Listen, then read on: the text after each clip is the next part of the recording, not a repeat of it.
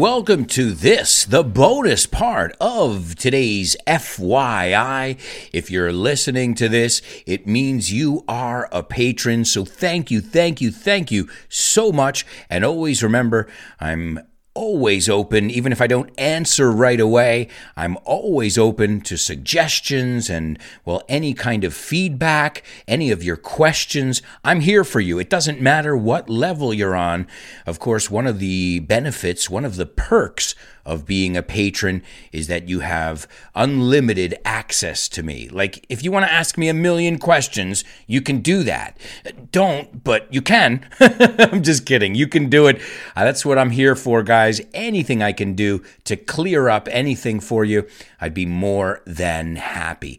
And those of you who are star students or superstar students, and you want to see what one of our classes is like, one of our weekly review classes, let me know, and I'll try and get you into one of the classes. But be forewarned, prevenido. These students are called super duper students and interstellar students for a reason. They are that good. All right, so let's get back into Lady Liberty. As you guys can tell, I'm really into this topic, and it's something that is just very personal to me, having an immigrant family. My family, as you guys know, came from Spain, from the south of Spain, and my mother's family came from Italy. My grandfather, Naples, and my grandmother, Sicily. So for us, it's just, a part of our family as well. They all came in through that harbor. They all came in looking at that face. That face that is supposedly Bartholdi's mother's face. But not so fast. There is a historian named Elizabeth Mitchell who did extensive research on this subject, and she saw photos of Bartholdi's mom, and she said quite clearly in the vernacular, "I'm not buying it. No lo creo." Elizabeth Mitchell claims that it's really Bartholdi's brother's face. And you guys, as I said, you can be the judge. Take a look. You can see articles written about it, or just Google Elizabeth Mitchell historian. And it says it has to do with the brows, the eyebrows, las cejas. If you look at his brother's eyebrows and the mother's, it's clear which one it is. And many people said that since his brother was ill, his brother was institutionalized, he had some mental illness, so he spent a lot of time with his brother, and he was obviously able to study his face very closely. So I don't know. We can't ask Bartholdi, and even if we did, maybe he wouldn't tell us the truth. But according to Elizabeth Mitchell, it's not his mom's face. It's his brother's face. So liar, liar, pants on fire, como decimos cuando somos chavales. I don't know if it's true, but it makes for a good story. Now, I also told you guys that it used to be a lighthouse. Well, it kind of makes sense. We said it's a beacon, right? A symbol, a beacon, but why was it short-lived? Why was it only a lighthouse from 1886 to 1902, a total of 16 years? Well, this is ironic. It's because America's brightest symbol wasn't bright enough. That's right. She wasn't. Her torch, that light that the torch had, was not bright enough to warn incoming ships. So her duties as a lighthouse lasted only 16 years. In fact, when she first opened and at the inauguration and they turned on her torch, many people said that it was underwhelming. And something overwhelming is abrumador, que te deja, wow! But something that is underwhelming is, well, you expected more, esperabas más. So that's an interesting thing. I guess as a statue that you can go in and walk around, it's a modern marvel. But she didn't make a good lighthouse. Well, that's okay because we love Lady Liberty Just the way she is. Tal como es, Just the Way You Are. Es una canción muy bonita. Now, remember, too, it's not the only Statue of Liberty. Accept no imitations. It's the real one, but it's not the only one. There are many popular ones that are also tourist attractions. There's one in Las Vegas, for example. There's also an Eiffel Tower in Las Vegas. Of course, it's smaller than the original. The interesting thing, the original model for the Statue of Liberty is located in the Luxembourg Gardens in Paris. Beautiful gardens. I remember going there the first time and just falling in love with Paris in the Luxembourg Gardens. And I remember seeing it and I said, wow, that's cool. They have their own Statue of Liberty. What I didn't realize is I was seeing a piece of history. I was seeing the actual model. And for those of you who live in Spain, well, it's just a hop, skip, and a jump. France is right around the corner. But there's no comparison to the original Lady Liberty. There are a couple different ones in Paris. There's one near where Lady Di, that tunnel where Lady Di, Princess Diana's car crashed. I remember seeing it. There's one with a torch. So they got a lot of different references to the Statue of Liberty in Paris and all around the world. It's also been destroyed time and time again, vez tras vez, in films such as Independence Day, The Day After Tomorrow. So let me tell you a little bit about my experiences with Lady Liberty. Now, firstly, I've seen her all my life, so I don't remember a time without Lady Liberty being a part of the New York City skyline. I mean, she's off in the distance. It's almost as if she's protecting New York. She's got her eye on it. Está vigilando la ciudad to make sure that everybody's okay. And she told me once that everything was going to be okay. What? Alberto, are you high? ¿Estás colocado? What do you mean she told you? It's an inanimate object. It's a statue. They don't talk. Well, this one does, with her facial expressions.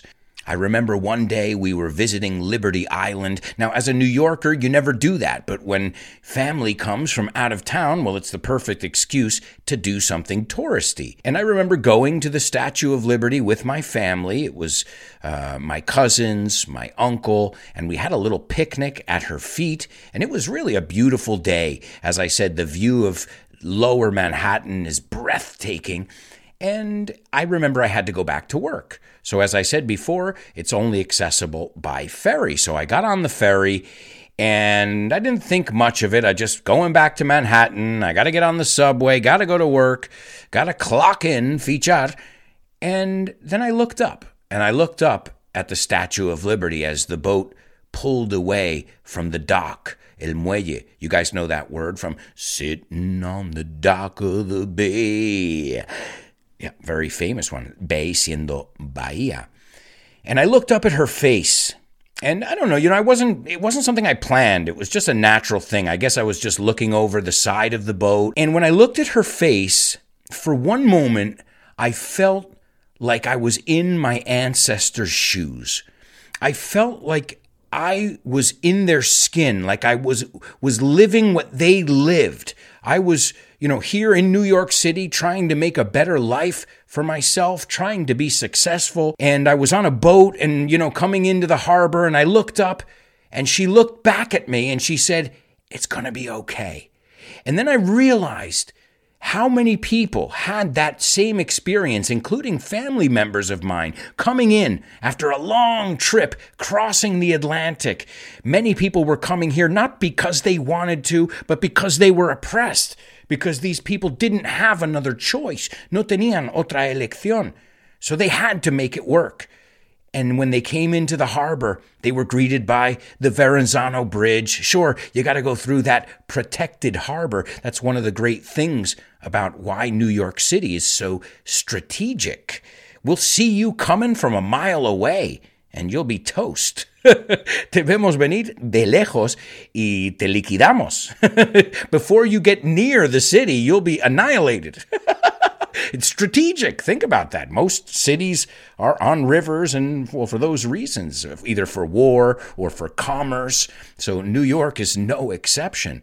So once you get past a few bridges and you get, out of the Atlantic and into New York Harbor, all of a sudden you see this face. And it's not a smile. Nope.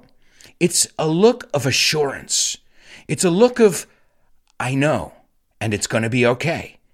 And that, I'm telling you now, I have goosebumps. Tengo la piel de gallina. We say de ganso, goosebumps. And I just remember it was such a moment in my life where I felt for one moment I really identified with my ancestors. And as you guys know, as many of you are from Spain, you got to know your roots. You need to know where you come from. It's so important. And that just brought me a little bit closer. Now, another time I went there was with my mom. My mom was a teacher. She was a Spanish teacher, which is funny. I'm an English teacher. She was a Spanish teacher at the time. Now she's a social worker, trabajadora social. But she was a Spanish teacher. So there was a class trip. A class trip es estos viajes de clase. So everybody got their permission slips. The permission slip es la hoja que tienen que firmar tus padres. Well, they got them signed, firmados, and well, we were off. Ahí vamos to the Statue of Liberty, and it was my first time, and I would say maybe I was about, let's say 8 or 9 years old. I remember being interested in girls. I remember my mom's students being cute, and they were older than me, so I was interested in older women already. So I would say I was 7 to 10, somewhere in there. Wow. 7 to 10 years old. And I remember we went, and just when you get there and you look up, it's dizzying. It's mareante how tall she is. And remember, put it in context. Right across the bay, you've got some of the tallest buildings in the free world. So all good up to this point, I was like, okay, I'm here with pretty girls. I'm not in class. I'm like a special guest because I'm the teacher's son, so I even get special treatment. This is going to be great.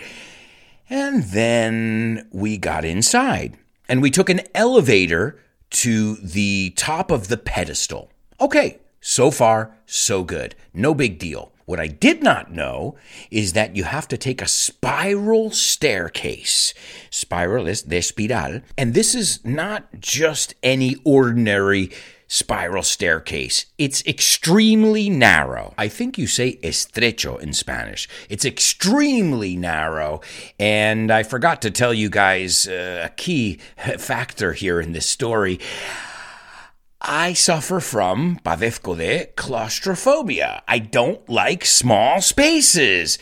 And I had to climb, remember that B is silent, es una B muda. I had to climb 354 stairs to get to the crown, because remember, you can't go to the torch. But to get to the crown, 354 stairs, narrow stairs. I didn't walk up the stairs. I crawled up the stairs. To crawl is gatear. Another thing that is a must if you go to New York City, and especially if you go to the Statue of Liberty, because it's part of the same national park, is Ellis Island.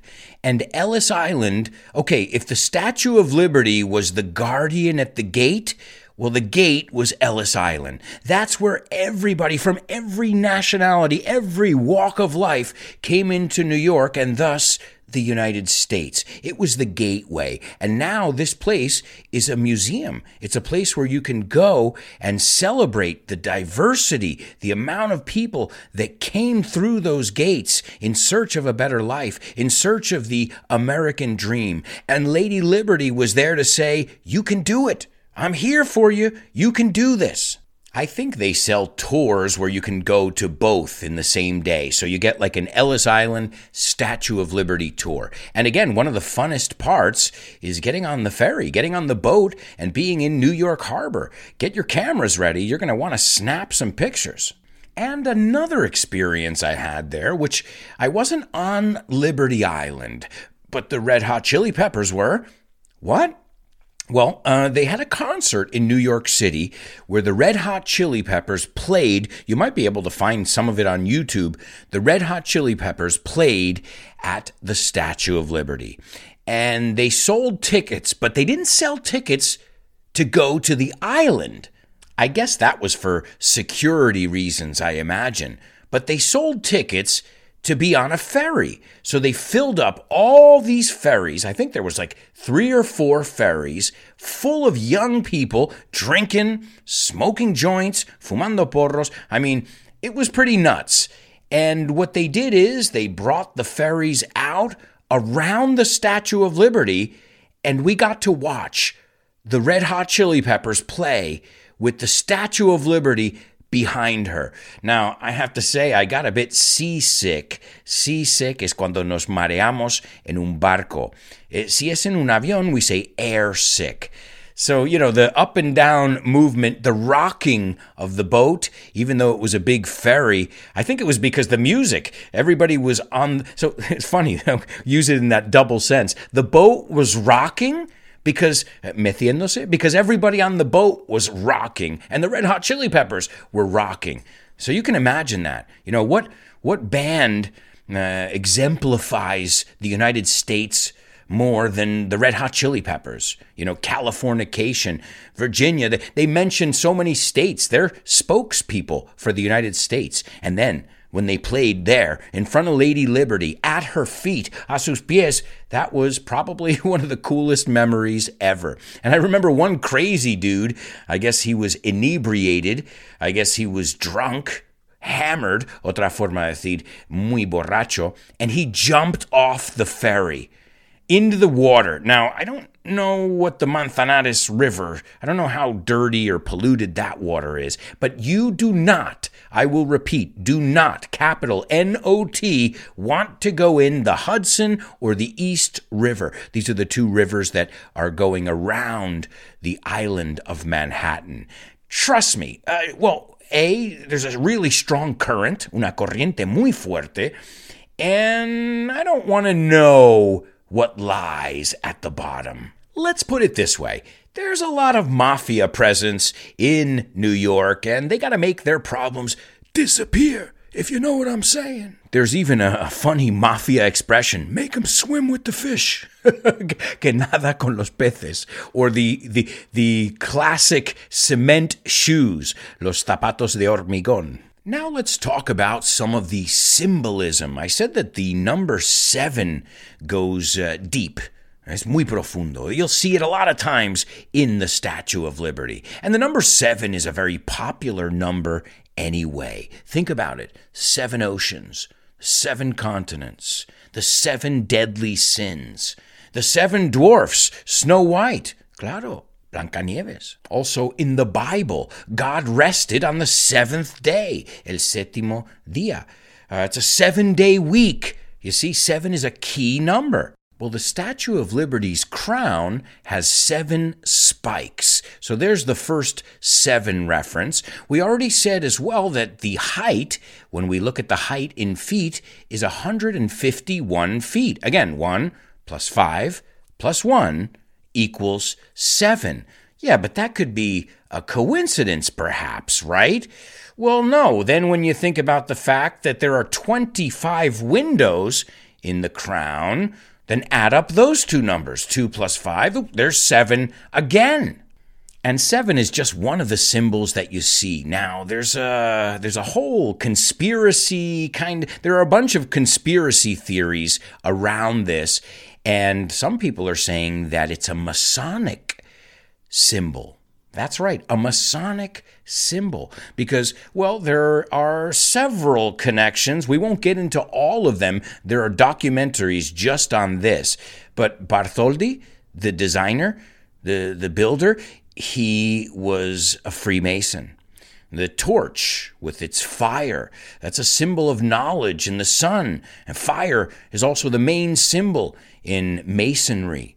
Also, the New York Committee commemorates the pedestal, right? They commemorated the pedestal when it was being built.